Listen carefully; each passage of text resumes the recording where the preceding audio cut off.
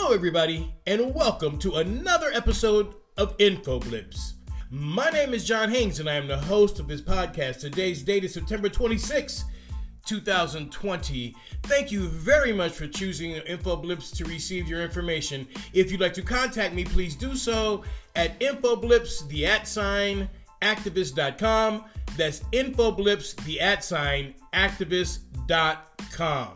If you're listening to this podcast on Anchor FM, would you please leave me a message? Just scroll down to where it says message, click the message sign, give Anchor FM the ability to use your microphone, and you can leave a voicemail. I would really appreciate it, and if you desire, I will play your voicemail on my next podcast.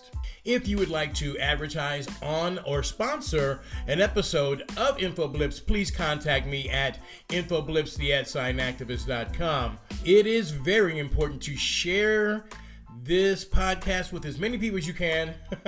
It would help me out a lot. I would really appreciate the information being disseminated to people so they can receive verifiable, factual information.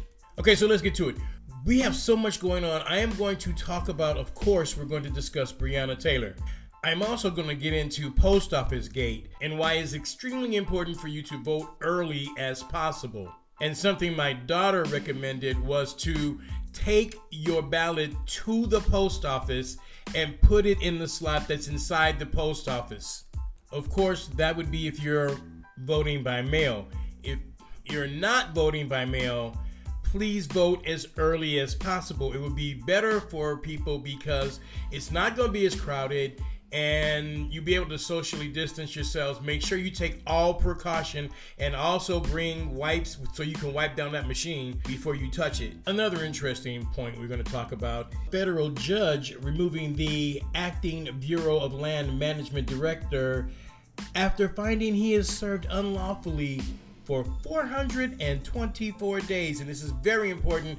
We're going to talk about why that's important. Okay, so enough prelims, let's get down to business.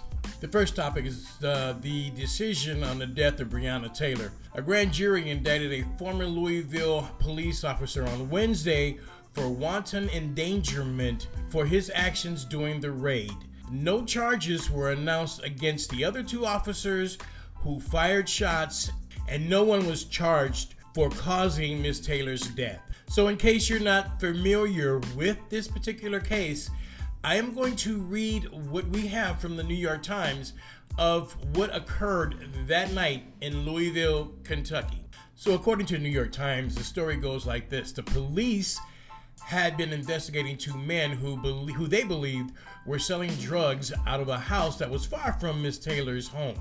But the judge had also signed a warrant allowing the police to search Ms. Taylor's residence because the police said that they believed that one of the men had used the apartment to receive packages. Now, Ms. Taylor had been dating a man on and off for several years who had been involved in some type of drug trade, but she had recently severed her relationship with this guy. Okay, so I'm going to set the scene. I think it's really important to understand the scene. Okay, so shortly after midnight on March the 13th, Louisville police officers executed a search warrant using a battering ram to enter the apartment of Ms. Taylor, a 26-year-old emergency room technician. Police were executing a no-knock warrant. However, police are saying they made notification before they used the battering ram to knock the door off the hinges. Ms. Taylor's boyfriend, Kenneth Walker, fired one shot from his legally owned weapon to protect himself and his girlfriend. The shot hit a sergeant in the thigh. The police officers began firing wildly into the apartment, hitting Ms. Taylor, and it is reported that one round entered through her foot, which would indicate that she was laying down. One of the three officers on the scene, Detective Brett Hankerson, who has since been fired, shot 10 rounds blindly into the apartment. So Mr. Walker, Ms. Taylor's boyfriend, told investigators that Ms. Taylor coughed and struggled to breathe at least 5 minutes after she was shot.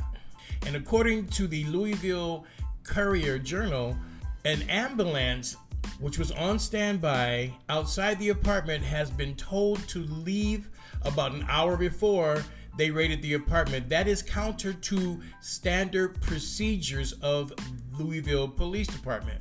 Ms. Taylor was not given any type of medical assistance. No one attempted to revive her or came in to attend to her. It was not until 12:47, about 5 minutes after the shooting, that emergency personnel realized that she was seriously wounded after her boyfriend called 911 and said that someone broke into the apartment and shot his girlfriend. So according to the New York Times, Ms. Taylor received no medical attention for about 20 minutes after she was shot. And this is very interesting. While the department had received approval for a no-knock warrant entry, the orders were changed prior to the raid, which means that the officers would have to announce themselves, which they said that they did. Now, it's also important to note that no drugs were found in the apartment of Miss Taylor.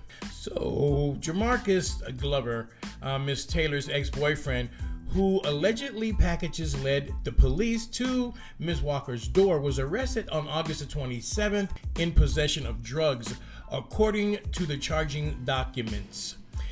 He told the Courier Journal, Mr. Glover did, that Ms. Taylor had no involvement in the drug trade and she had no knowledge of any type of operation. And let's make this clear just so there's no mistake.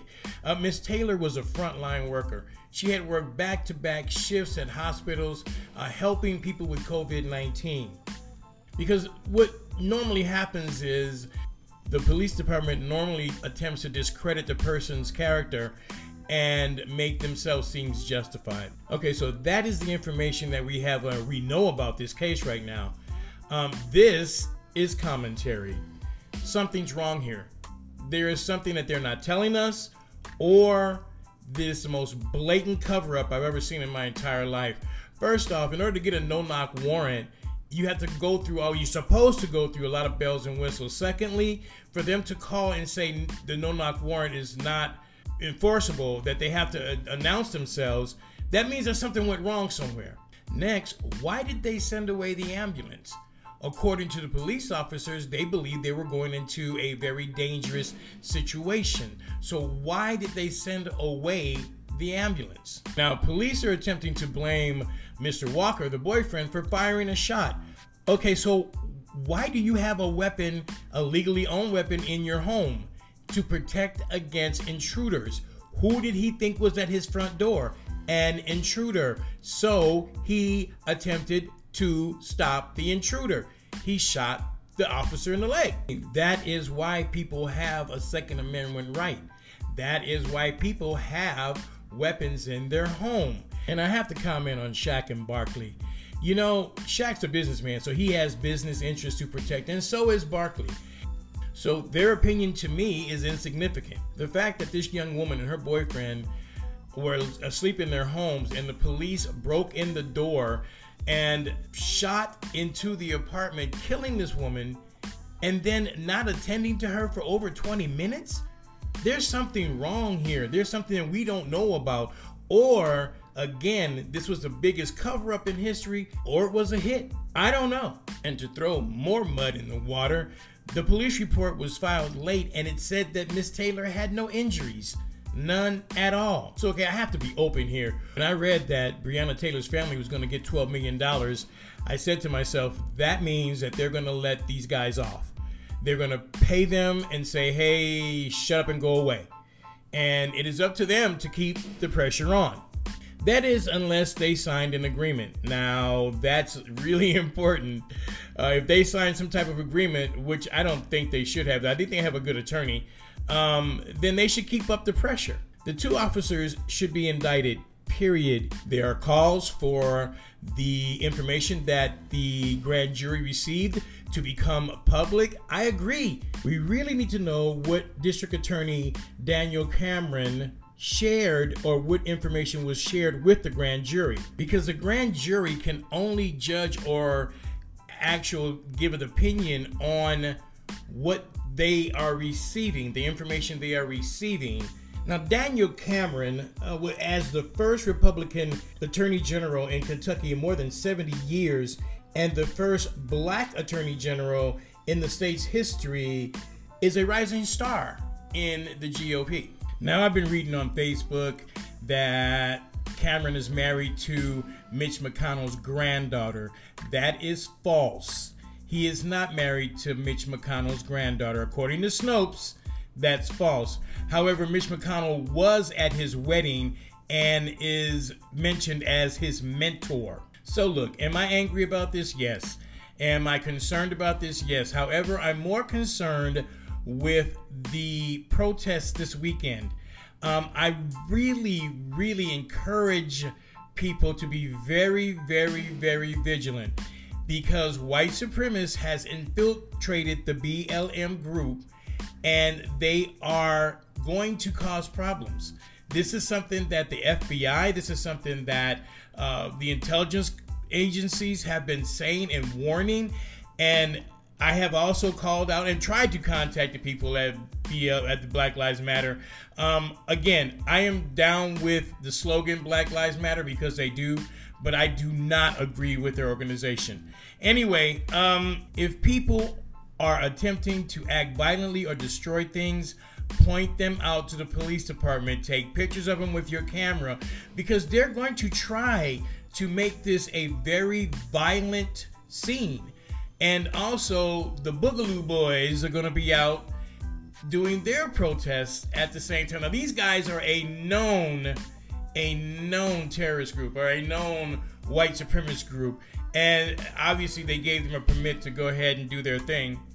But just so you'll understand that any type of violence is going to play right into the hands of Donald Trump, and it will wind up really costing us the election, because he's going to ride in with the law and order, and I'm going to save you guys, and these white people are going to be scared. So we have to be very careful with how this is being handled. So this Breonna Taylor case is not over, and I'm really sure we'll be talking about that soon, very soon. So let's move on to our next topic, Post Office Gate. So if you're not familiar with the case, Donald Trump appointed this person, DeJoy, to Postmaster General. The guy has no experience at all with any type of post office work. He has no experience at all in any type of government work, but he was put in charge of the post office. Now, that's serious because, hey, that's a fundamental part of American society, but it's also a part of mail-in voting. And that's why he was put there, and this is why this is important. So in testimony in front of Congress, DeJoy admitted that he did not know how much it cost to mail a postcard, he did not know how much it cost to mail a letter, and he does not know how many people per million voted by mail last cycle. However, not knowing all those things, he had several mail sorting machines removed from several key locations and started collecting mail drop-off boxes. Complaints began to come in that the mail was very slow and that some people weren't getting their medicines on time, and fruit was rotting because they just weren't being sorted and delivered. Mr. DeJoy also fired all of the managers, leaving him a direct line to operations. So Congress, investigating this, asked him whether he knew how much it cost to mail a letter. No, he didn't know. Now, my thing is this, okay? How can this guy be running? He can be Postmaster General of... It just doesn't make sense. It does not make sense, other than the fact that he was sent there to slow down the mail so that Donald Trump can say, the mail is not coming in quick enough, or something's wrong, or that there's some kind of conspiracy and that kind of thing. Again, Trump and his associates are hitting us on all fronts. And I say us because I'm talking about us, we the people, us. We the people, us. Yes, Donald Trump has followers, but they are not as large as we the people. Yet I digress.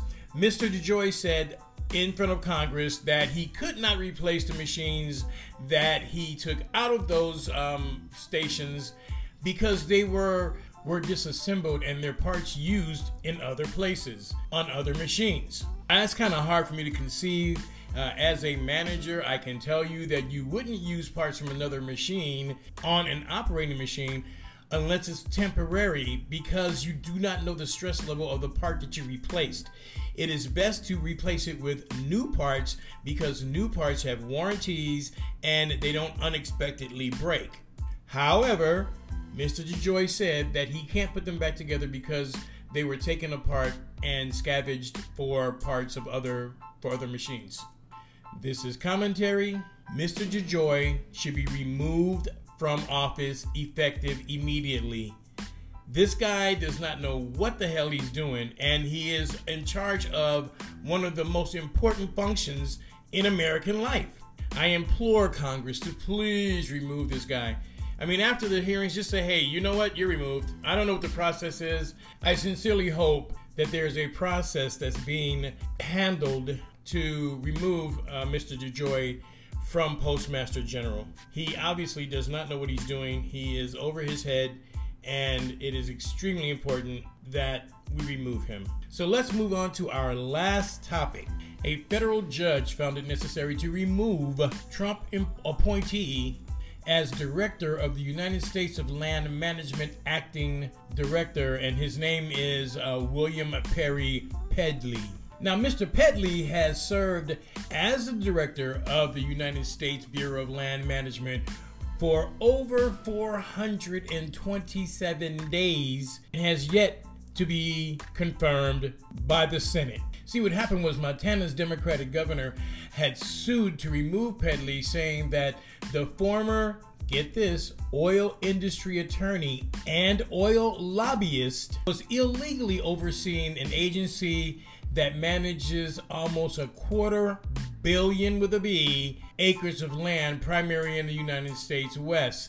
Basically, what's happening is they're trying to open that land up for development, not development, but oil development and search for oil. And Montana Democrats are on top of this, and that's a great job. Now we just have to reverse anything that he has done within those 400 days and then look for someone else. This is what happens when you have an incompetent person running your country. That's only a couple. You know what? That's one of the offices, leadership offices or leadership roles that Donald Trump hasn't even filled, that he's trying to fill by temporary appointment of people who are not even qualified to be there. And of course, that was commentary.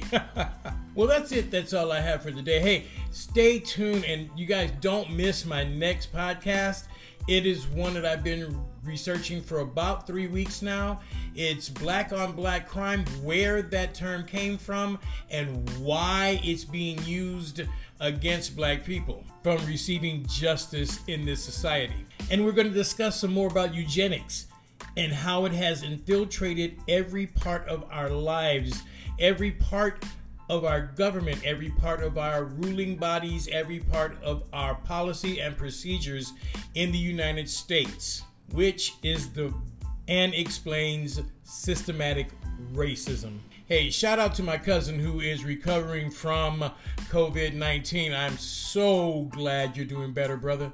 And before I leave, COVID-19 is no joke. And it appears that we are not through with the hardships. It's getting worse. You guys, please wear your mask, wash your hands, be safe, be careful. All right, that's it. That's all, y'all. Go out and make it a great life.